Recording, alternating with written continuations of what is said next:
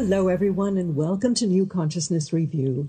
I'm Miriam Knight, and our guest today is Dr. Jeffrey Bland. He is the father and the face of functional medicine, a new model of healthcare for preventing and reversing chronic illness, which we will explore today.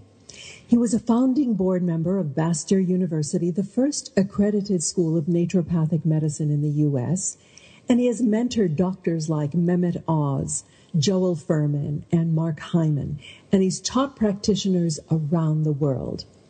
Dr. Bland founded the Institute for Functional Medicine in Seattle, as well as the Personalized Lifestyle Medicine Institute, and he has just come out with a fascinating new book called The Disease Delusion, Conquering the Causes of Chronic Illness for a Healthier, Longer, and Happier Life.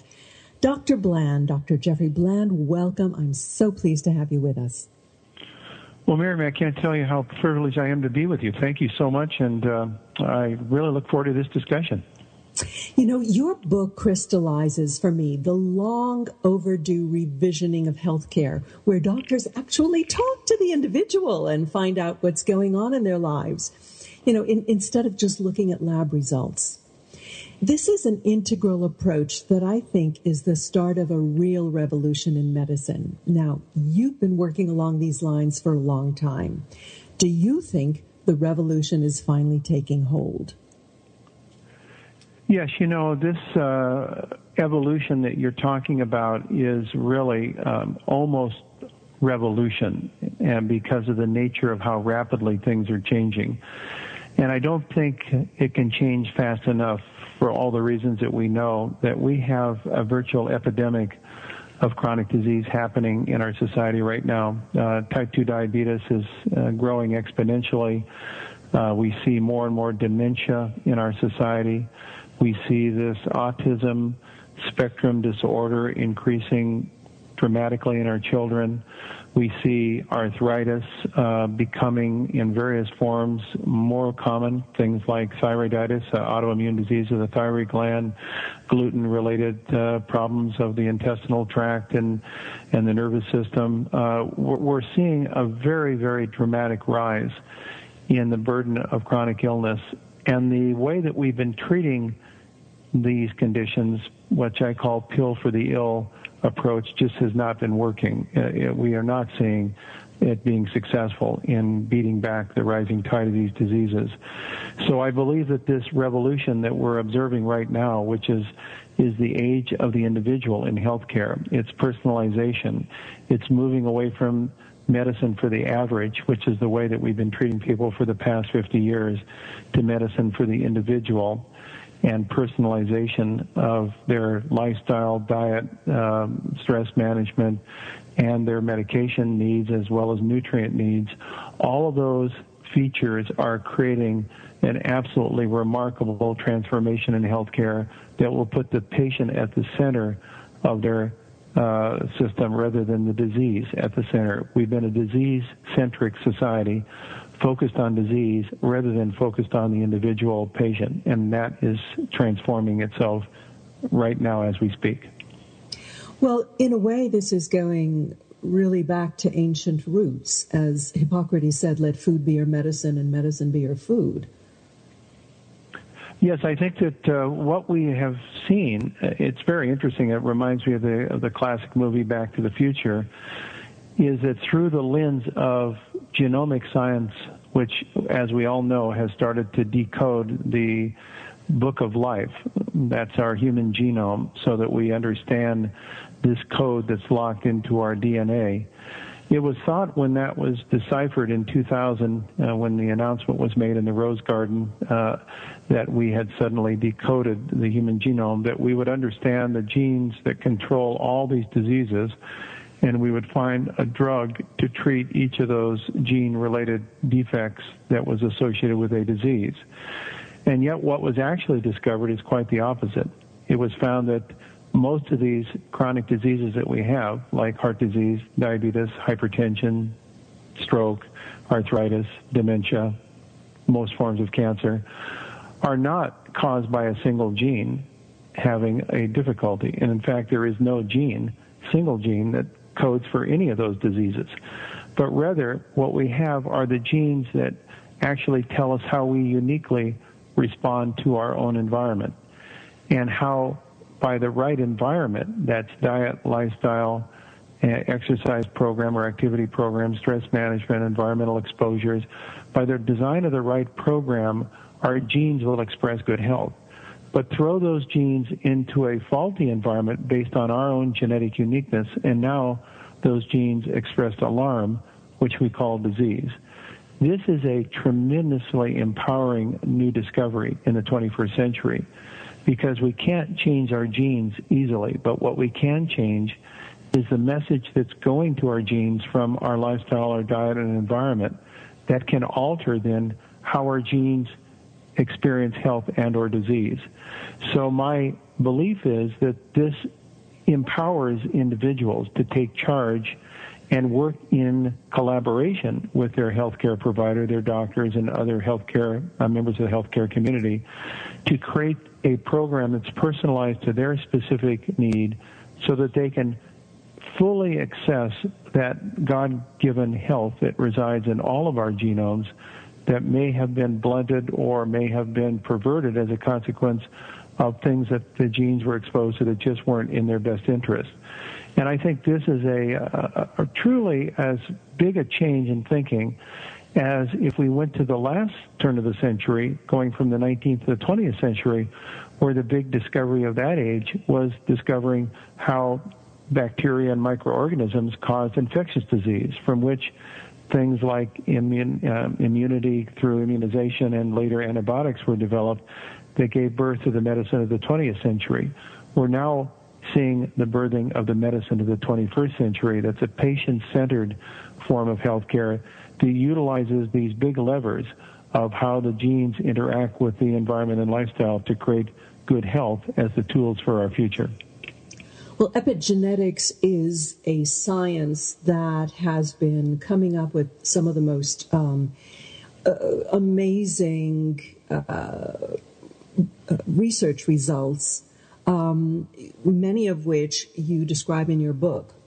Your book, by the way, is absolutely wonderful, and it's a medical science nerd's paradise.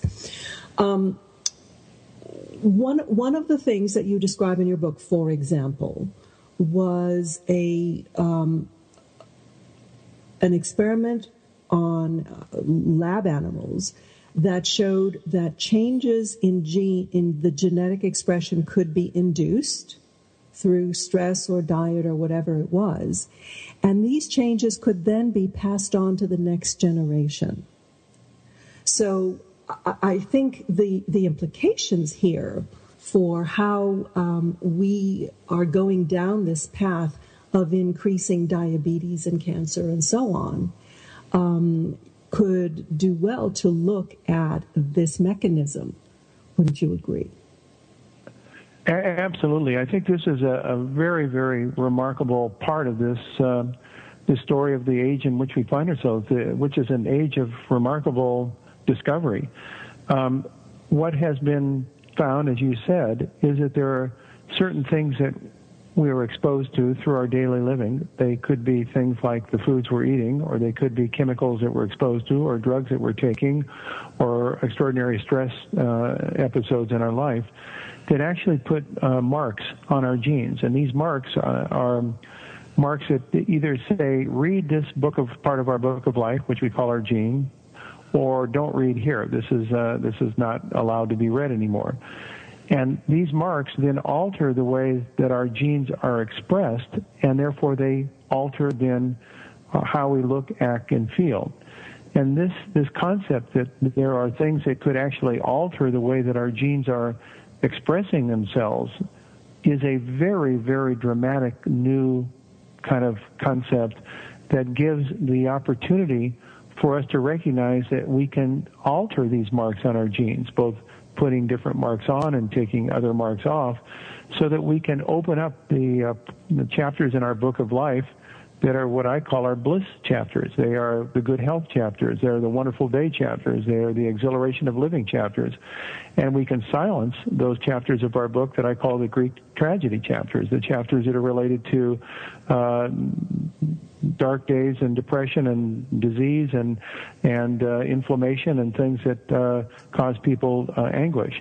So I think that this discussion of epigenetics and how it relates to the opportunity for people to construct healthy living outcomes for a century of good living is a very, very remarkable new breakthrough in thinking. And by the way, it's really one of the fundamental themes that I've tried to weave through the Disease Delusion, the book, in helping the reader to understand how they personally can access this information through the various questionnaires and chapters that I have so that they can design their own program that will start using this information as a tool in their own lives rather than just being out there as discoveries without application.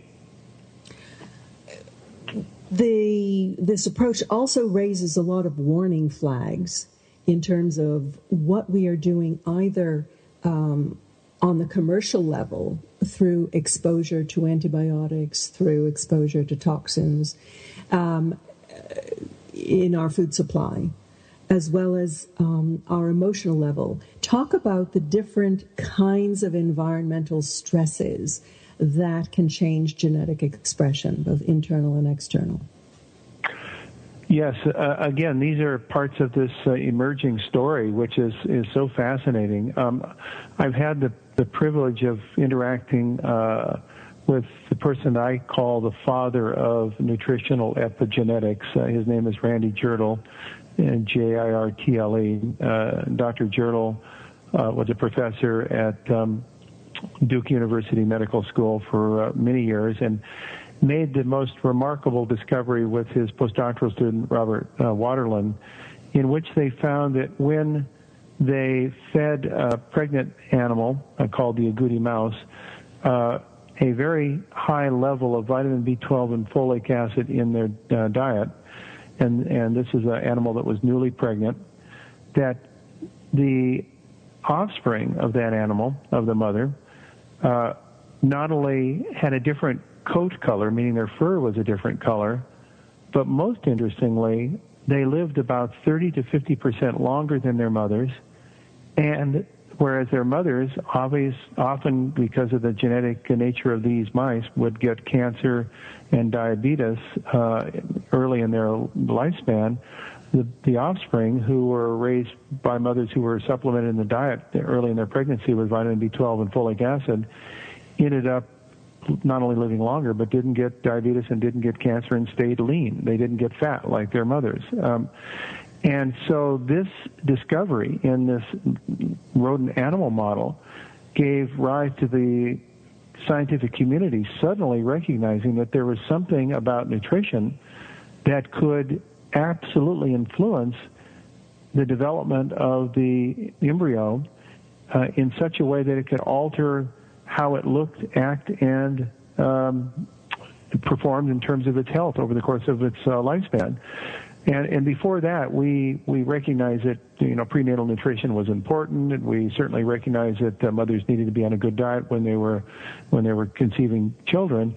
But we didn't recognize the potential implications of specific nutrients and what role they could play in actually completely changing the way genes were expressed in their offspring, so that those offspring became more susceptible to disease. They had different problems that the genes would express these alarm responses. And I think that this was further amplified when investigators at McGill University in Montreal, Canada, looked at the impact of extraordinary stress on pregnant animals, in which they found, once again, just as with nutrients, that excessive stress during early pregnancy resulted in offspring that had epigenetic marks placed on their book of life, on their genome, so that the offspring were extraordinarily stress-prone. They had hypervigilant personalities. They were aggressive. They were almost like they were angry and hostile. And this was a consequence, again, when they did very detailed analysis of the effects of this stress on their genome, found that they had altered the marks on the genome through the stress during pregnancy such that it altered their gene expression and changed their pattern of behavior into a much more aggressive, much more hypervigilant personality type. So when you start thinking of things like children who are in situations either in utero or in infancy, which are hostile or fearful situations, highly stressful areas of the world where there's war or there's a concern about safety, what effects that has potentially on behavior through these epigenetic changes, it raises extraordinarily new and important questions about how we are designing our environment, how we're living our lifestyles, what kind of chemicals and stress patterns we're exposed to, because all of these factors appear to have the potential of altering genetic expression. Now, the good news in the story is that many of these marks that are put on by altered diet or chemical exposure or stress can also be removed. They're labile, and they can be replaced with friendly messages. So it's not a one-way street. It appears as if many of these are reversible, but it does raise in our, I think, observation that we have to recognize that there's no drug that's going to treat these problems. We need to treat them by altering the epigenetic profile, by changing the way that the messages come to the genes through our diet, lifestyle, and environment and stress patterns so that we end up with a different health outcome. You have a number of kind of collections of items, like your 7 factors that you need to deal with in your health and your 4 R's. Let's start with some of the factors that we need to consider, like diet, detoxification, etc. What are they? Yeah, I think that's what I've tried to do in the book is to take the learning that we've had over the last 30-plus years in the development of what I have called the Institute for Functional Medicine, that now has had over 100,000 healthcare practitioners go through our courses over the last 25 years, and distill down the literally thousands of medical studies and research papers that have been published and try to understand what they're telling us about ways that people could design personalized programs for their own health without becoming an expert in health sciences or in medicine. And when we did this evaluation, we found that there were basically 7 buckets that these studies could be divided among that related to what we call the 7 key or core physiological processes. These are the things that control, the big levers that control the effects that ultimately give rise to disease. And when I say disease, I mean many of the chronic age diseases like arthritis or diabetes or heart disease or dementia.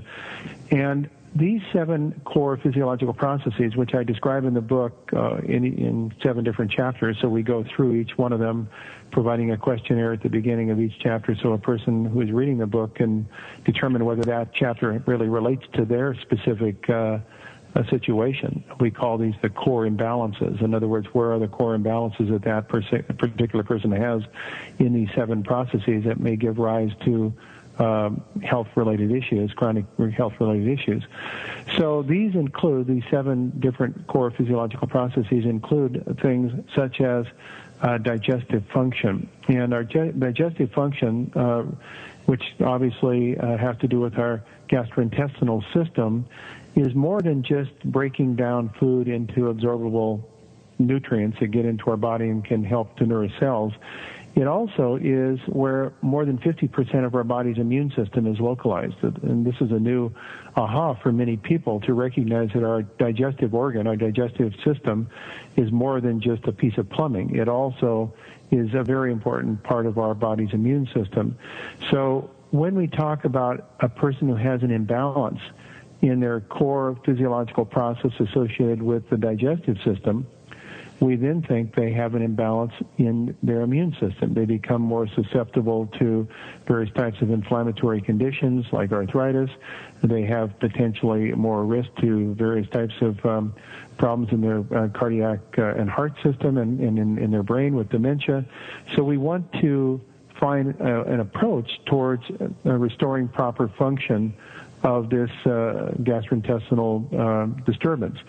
And the way we do that is we've designed a program that we call the 4R program. The R's each stand for a specific component of the program. So those 4 R's are remove is the first R, which means remove the offenders that are activating the immune system of the intestinal tract, and these could be allergens, they could be things like gluten in the diet, they could be infectious agents that are found in our diet like the yeast Candida albicans or various types of bacteria like Clostridia that are in spoiled food, or it may be also chemicals that are found in the food as food additives or food adulterants that cause the immune system of our intestinal tract to be activated. So that's the first R, is remove. The second R is replace, and that's related to people who may not be secreting enough digestive enzymes to properly digest their food properly and break down protein and carbohydrate and fat into the building blocks that can be absorbed. So we talk about what to do if you want to replace digestive enzymes and replace stomach acid to properly activate your digestive system. That's a common problem as we get older, isn't it? Yes, very much so. We find a very high prevalence of what we call a smoothing out of the intestinal line or the stomach lining, which is where stomach acid is secreted. So you start getting the low acid secretion from the cells called the parietal cells of the stomach, and that then causes the person to have a lowered ability actually to digest their food and abstract their nutrients. And this is even further aggravated if they're on agents that would be considered antacids like proton pump inhibitors or these anti-acid compounds that block stomach acid. So that could even further aggravate the problem. And then they end up not being able to absorb nutrients like vitamin B12 effectively, and they have a problem with anemia, and then that causes all sorts of other problems. So the third, this R of replace has to do with making sure there's proper stomach acid and digestive enzymes. The third R stands for reinoculate, and this is adding back to friendly bacteria that live in our intestinal tract to help digest and influence properly our immune system. So these are the probiotic and prebiotic supplements that we often use to restore a proper digestive function. And then the last R, the fourth R, stands for recovery or repair. And these are nutrients that are known to be necessary for the body's digestive system to heal itself. Includes things like zinc, vitamin E, essential omega-3 fatty acids or fish oils, the amino acid arginine, the amino acid glutamine. I discuss each of these in the book and describe how this 4R program can be applied. So this is an example of one of the 7 core physiological processes and how, if it's imbalanced, we can restore function using an appropriate personalized approach, which is the whole focus of why the book was written. Yeah, the word personalized is the magic word because you point out all of these different factors, and the different permutations and combinations of them are infinite, I guess.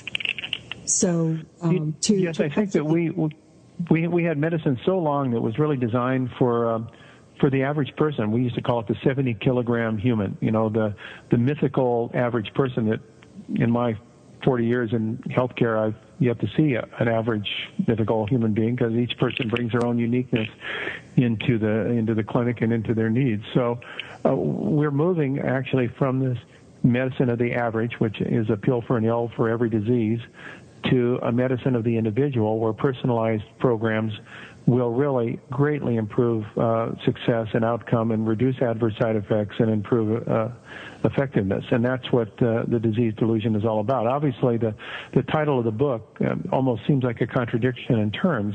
Why would I call a book Disease Delusion? I mean, there's no delusion that we have diseases. That's obviously true. The delusion, however, is where these diseases came from. We have thought for that for a long time, I think many people that these are genetic. They kind of just were inherited. We got the bad luck of the draw, and we got the genes for heart disease or diabetes or high blood pressure or whatever the disease might be. And the 21st century has really found that only, say, a small percentage of the genes are of the diseases are hardwired to our genes. In fact, 20 to 25% of the cause of chronic disease is hardwired to our gene. The other 75 to 80% comes from the message that our genes receive from our lifestyle, environment, diet, and so forth. So I think that we have a lot more exciting opportunities to create good health than we ever recognize when we can read this information correctly and implement a personalized program. You talk about the 80-20 rule, and you emphasize the value of working with an enlightened medical practitioner. How far can a person go just with your book? And are you just covering your backside on the practitioner bit, or is that a real essential component of achieving your best health? Well, I think, Miriam, you and I probably have the same understanding and advocacy in this with that question, and that is what we've recognized is there is no one that's more concerned about our health than us.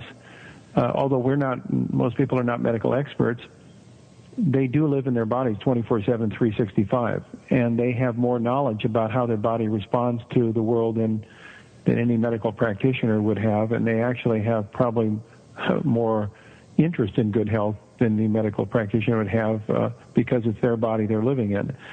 So the medicine of the 21st century is a medicine that's going to be a partnership type relationship between the healthcare provider doctor who has a tremendous amount of knowledge about the technologies and the concepts and the diagnostic criteria that relate to health and disease. So they are experts in the field, but that should be then seen in partnership with the patient who knows more about their body and about their responses. And so this new healthcare relationship is one of partnership rather than what I would call command and control or rescuer-victim is what some people would term the old relationship, in which the victim, the perceived victim being the patient, comes on bended knees to the rescuer, which is the doctor, to rescue them from their ravage of disease and provides them a prescription for a specific set of pills that they take that will solve the problem. That model just has not been successful in managing the outcome of chronic illness.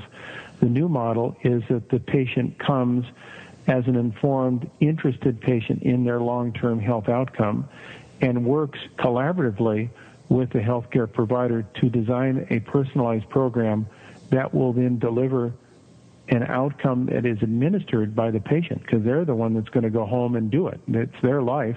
They're the one that's going to eat, live, drink, breathe, think, and act, and take medicines. So they then have to become the universal controller of their own program. And I think that's why I believe disease delusion is a helpful first step, because a patient can only become an informed partner if they know the questions to ask. If they don't know the questions to ask, it's impossible to get an answer, because you can only get an answer to a question you ask. So the book really helps the reader, I believe, to navigate more effectively the appropriate questions that they need to ask about themselves, so they'll become an informed patient and an informed health consumer, and they will take charge successfully of their health trajectory for 80, 90, or 100 years of living. That's the new health mentality. Although it's very seductive to have a symptom and say, go to a doctor and ask for a pill to deal with that symptom. But what I see is people, ending up with dozens of pills, each additional pill treating the side effects of the previous one. And you never actually get to the cause of the imbalance. You're only treating symptoms upon symptoms. So I guess what you're saying is it's up to the individual to say, okay, this stops here. I want to get to the bottom of it. And it takes discipline. It takes actual application. We all know that we have to exercise and eat right. But do we do it? Sometimes. So how long would you say that it takes to be really rigorous in following one of these programs to actually see results in your health? Well, again, I think you hit on a very important point there. I think that the old KISS concept, keep it simple, is a very important part of any program, because if we make this so complicated and so unusual, the probability that any one of us will stay on that program and really participate in the long term is very low. And that's what I've tried to be very realistic about in the design of the book, is to try to really talk through, as you say, the 80% rule. What are the big things that can be done to really make significant changes in health outcome without going into such a rigorous program that your life becomes so restricted that you can't even enjoy it? And, there are some fairly simple first-line things that we all recognize should be done. I mean, we should stop smoking, obviously, and there are now many approaches that are successful for cessation of smoking. And we should stop drinking high-fructose corn syrup sweetened beverages, because they're really just not in the best interest of our good health, and that's something that we all could do fairly simply. It's not that difficult to give up HFCF sweetened beverages. So these are some of the big things. Then we get into the next level of things, which is, okay, how do I introduce a diet without becoming a food faddist? How can I still enjoy going to restaurants? How can I eat to my specific need? I mean, the food for one might be the poison for another. So we want to make sure that our particular food selections are designed around our specific needs. And then we want variety. We want ability to eat different types of foods, but we want to keep certain ground rules that are related to our genetic need. And that's, again, the kind of the things that I talk about in the book, is how do you read your genes in such a way that you can design your dietary kind of basic structure or program without becoming a food faddist. I think that these big questions, when introduced, can result in my experience, in, say, 10 to 12 weeks, in dramatic changes in healthcare. I mean, we have literally thousands of patients that we followed over the years in our research on all sorts of different types of clinical studies, that I think there's a general rule of thumb that in 10 to 12 weeks, with a person committing themselves to a program that they can apply and stay on, that they can have absolutely dramatic changes in their health, their vitality, their sleep patterns, their energy, their alertness, reduction of pain, improved digestion, better mobility. I mean, all sorts of things that come as accessory side effects of putting a good program in place, a personalized lifestyle healthcare program. And that's, to me, if we talk about life insurance, it's interesting. The term life insurance really applies to what I call death insurance. It pays the beneficiaries for our death. Life insurance is something that lives with us every day, that ensures good living. And so what this really reflects, the way I'm describing it, is a living life insurance program. It's a pays to the beneficiary, which is the person, an annuity every day of living, because they feel better, higher energy, higher performance, less disability, and ultimately less disease that's going to rob from them years of living, and it's going to improve their health span. I'm reminded of the old story of the frog in the pot of water when you gradually turn up the heat. We gradually lose function as we age. We gradually have aches and pains come on. And we kind of forget what it really feels like to be pain-free, to have energy. And what you're offering in your book is a reversal of all those little things that rob us of our energy. And, with relatively small interventions, you talk about functional foods like green tea and hops. Tell us about the role of these kind of small interventions. Yes, again, I think that as contrasted to taking a pharmaceutical product, which has been designed very effectively by medicinal and pharmaceutical scientists for a very hard-hitting response to a body's function.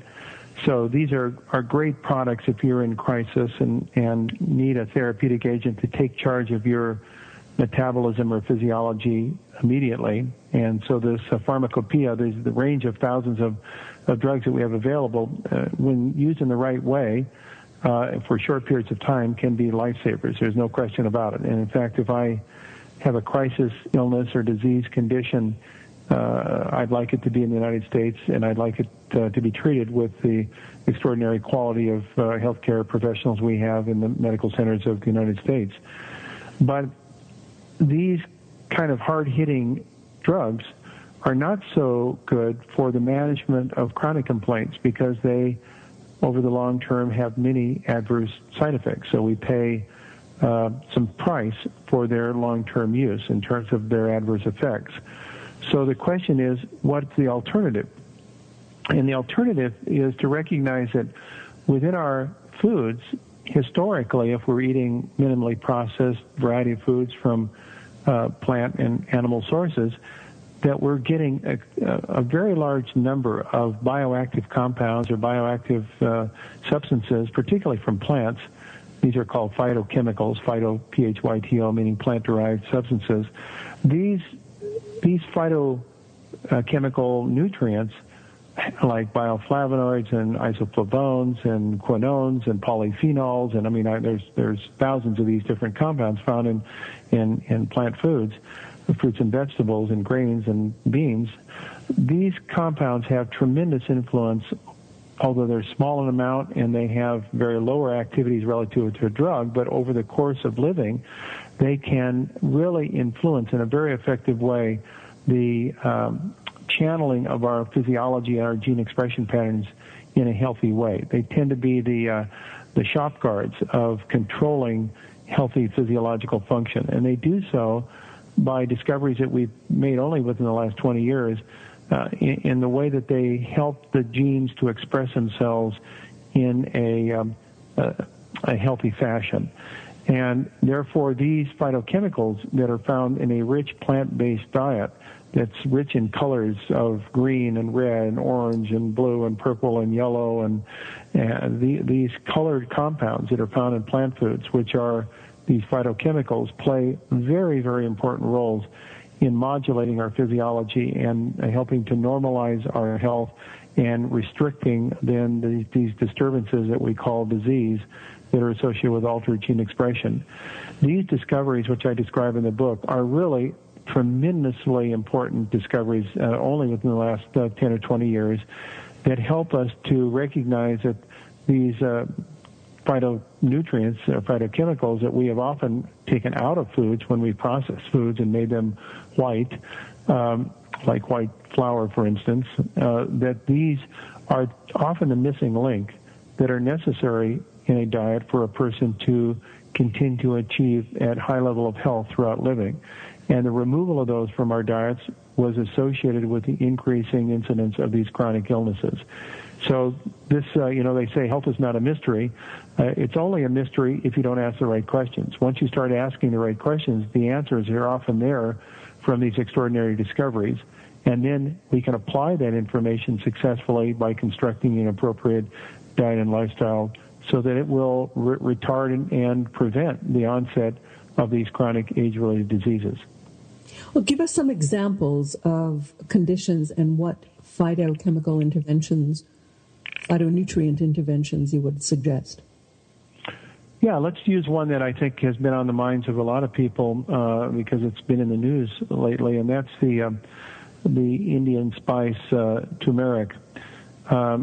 As you probably recognize, that very vivid yellow spice, Indian spice, has a substance in it called curcumin.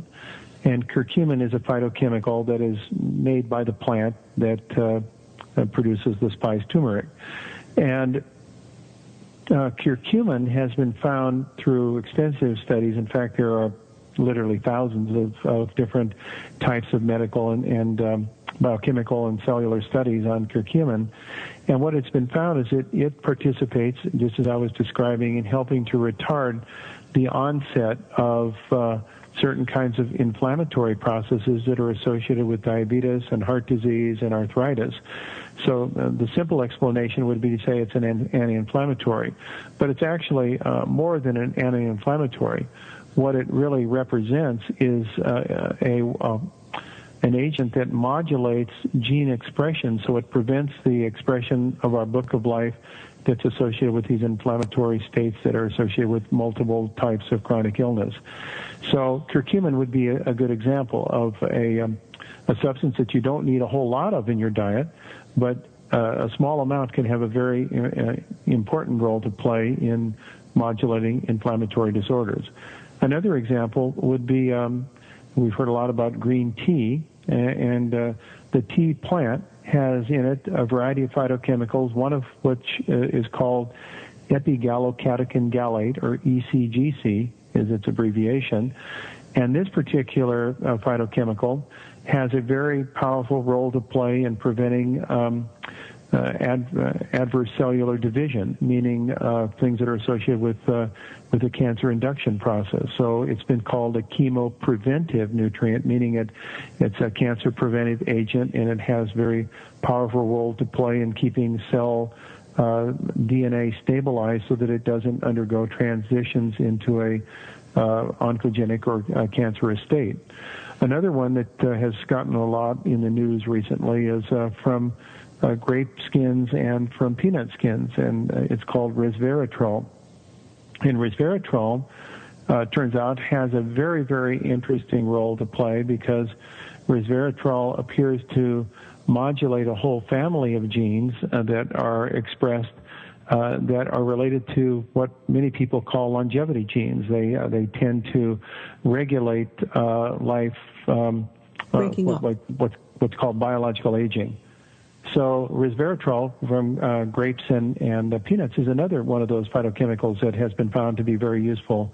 And I could go on and on. There are literally thousands of these that have different personalities that are found in a complex plant-based diet.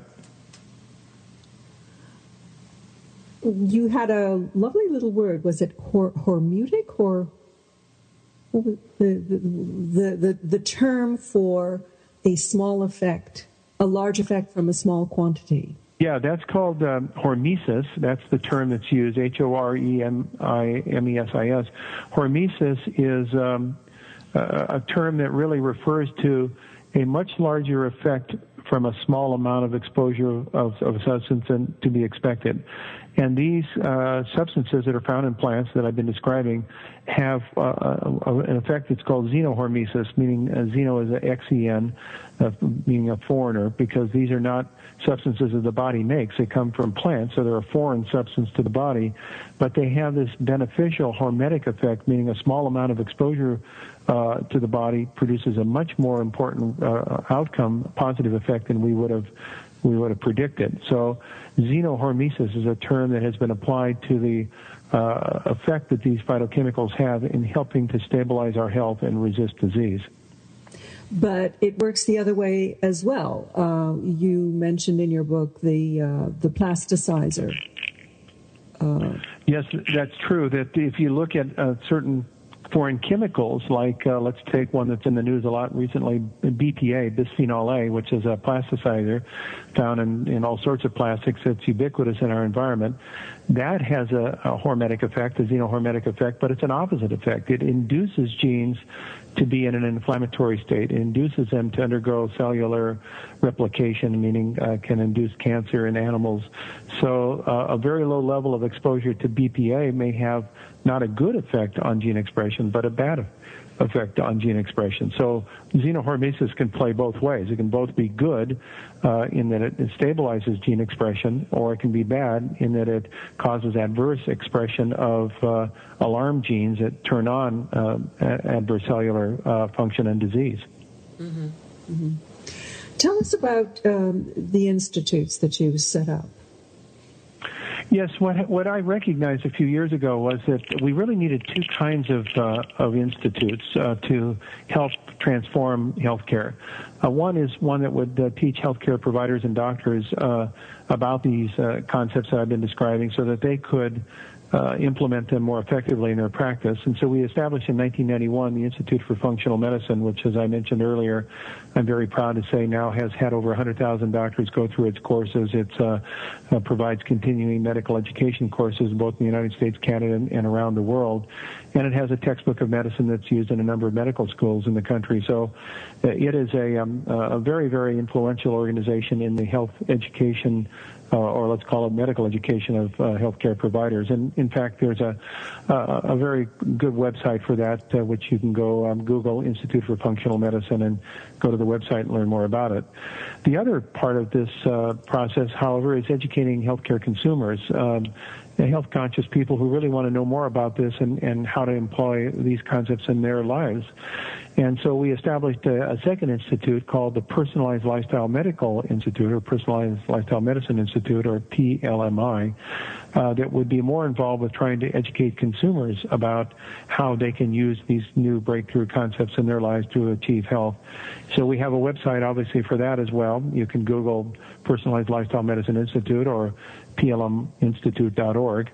And that will then open up a whole variety of resources from experts in the field that have been blogging on these topics and news to use as it relates to new discoveries that are being made in this area.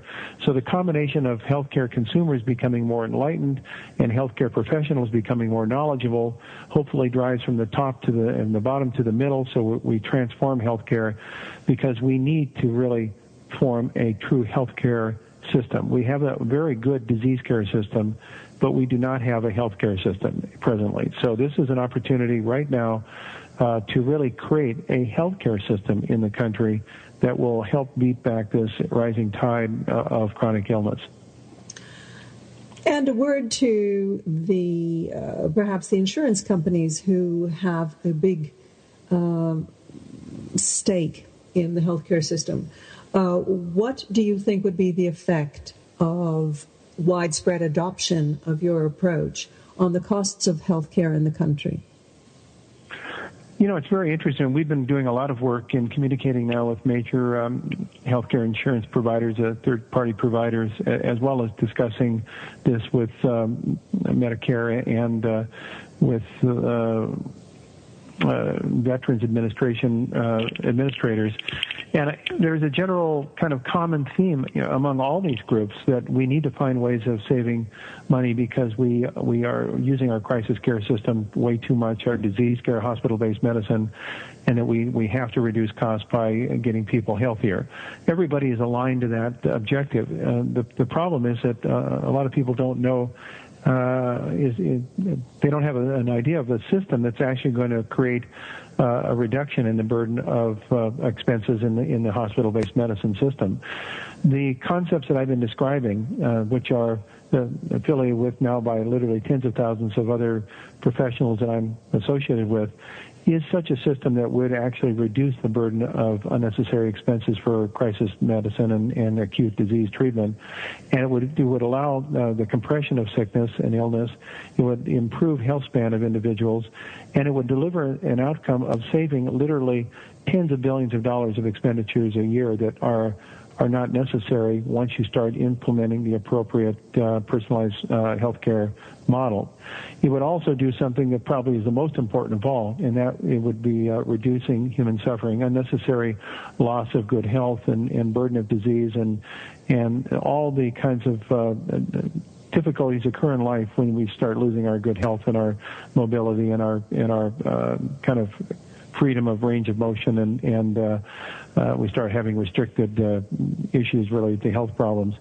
So I think it's a winner on every level. It's a winner in that it delivers to the individual a feeling of compressing illness and improving their health span, and it wins on the level of our economics by reducing unnecessary expenditures. And probably most people are aware of the fact that right now, if our aging baby boomers have the same disease patterns as their parents, as they go now into their 60s and 70s, the amount of medical services they will require will be something on the order of $35 trillion of expenses that would be offered, asked of Medicare. $35 trillion, or over twofold the present national debt, just to serve those chronic disease needs of an aging baby boomer population.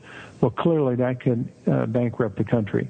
Mm-hmm. So we're going to have to find ways of reducing this financial burden and improving the health of individuals. And I'm suggesting that what we talk about in the disease delusion is such a model. It would deliver that outcome. It would reduce the burden of unnecessary expenses. It would improve the health of the individual, and it would give the freedom of people from disease so they could live, decades of high-level living without having the worry of disease at their coattail.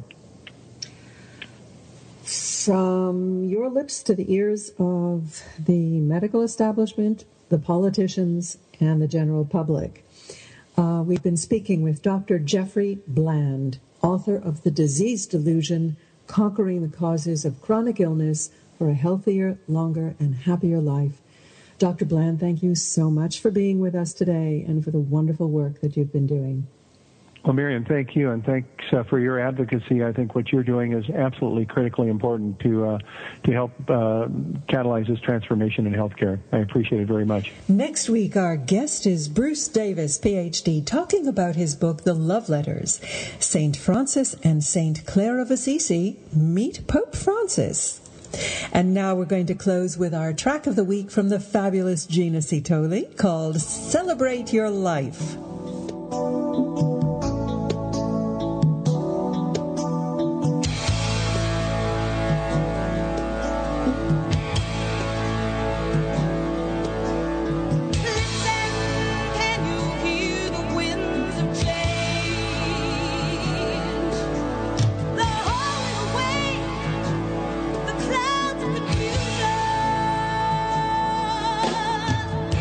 Feel the transformation,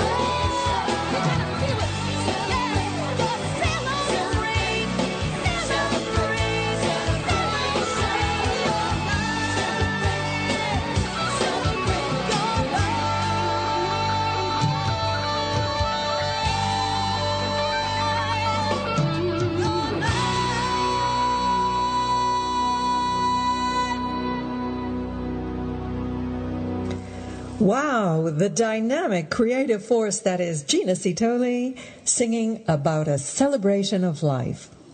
Gina's website is ginacitoli.com. That's GINACITOLI.com. And you can find out about her on our Speakers Bureau website, luminaryvoices.com. And while we're in the neighborhood of websites, do visit our very own website, ncreview.com. Well, that's our show for today. I hope you enjoyed it, and I hope you'll join us again next week. Until then, I'm Miriam Knight for New Consciousness Review. Thank you very much for listening. Goodbye.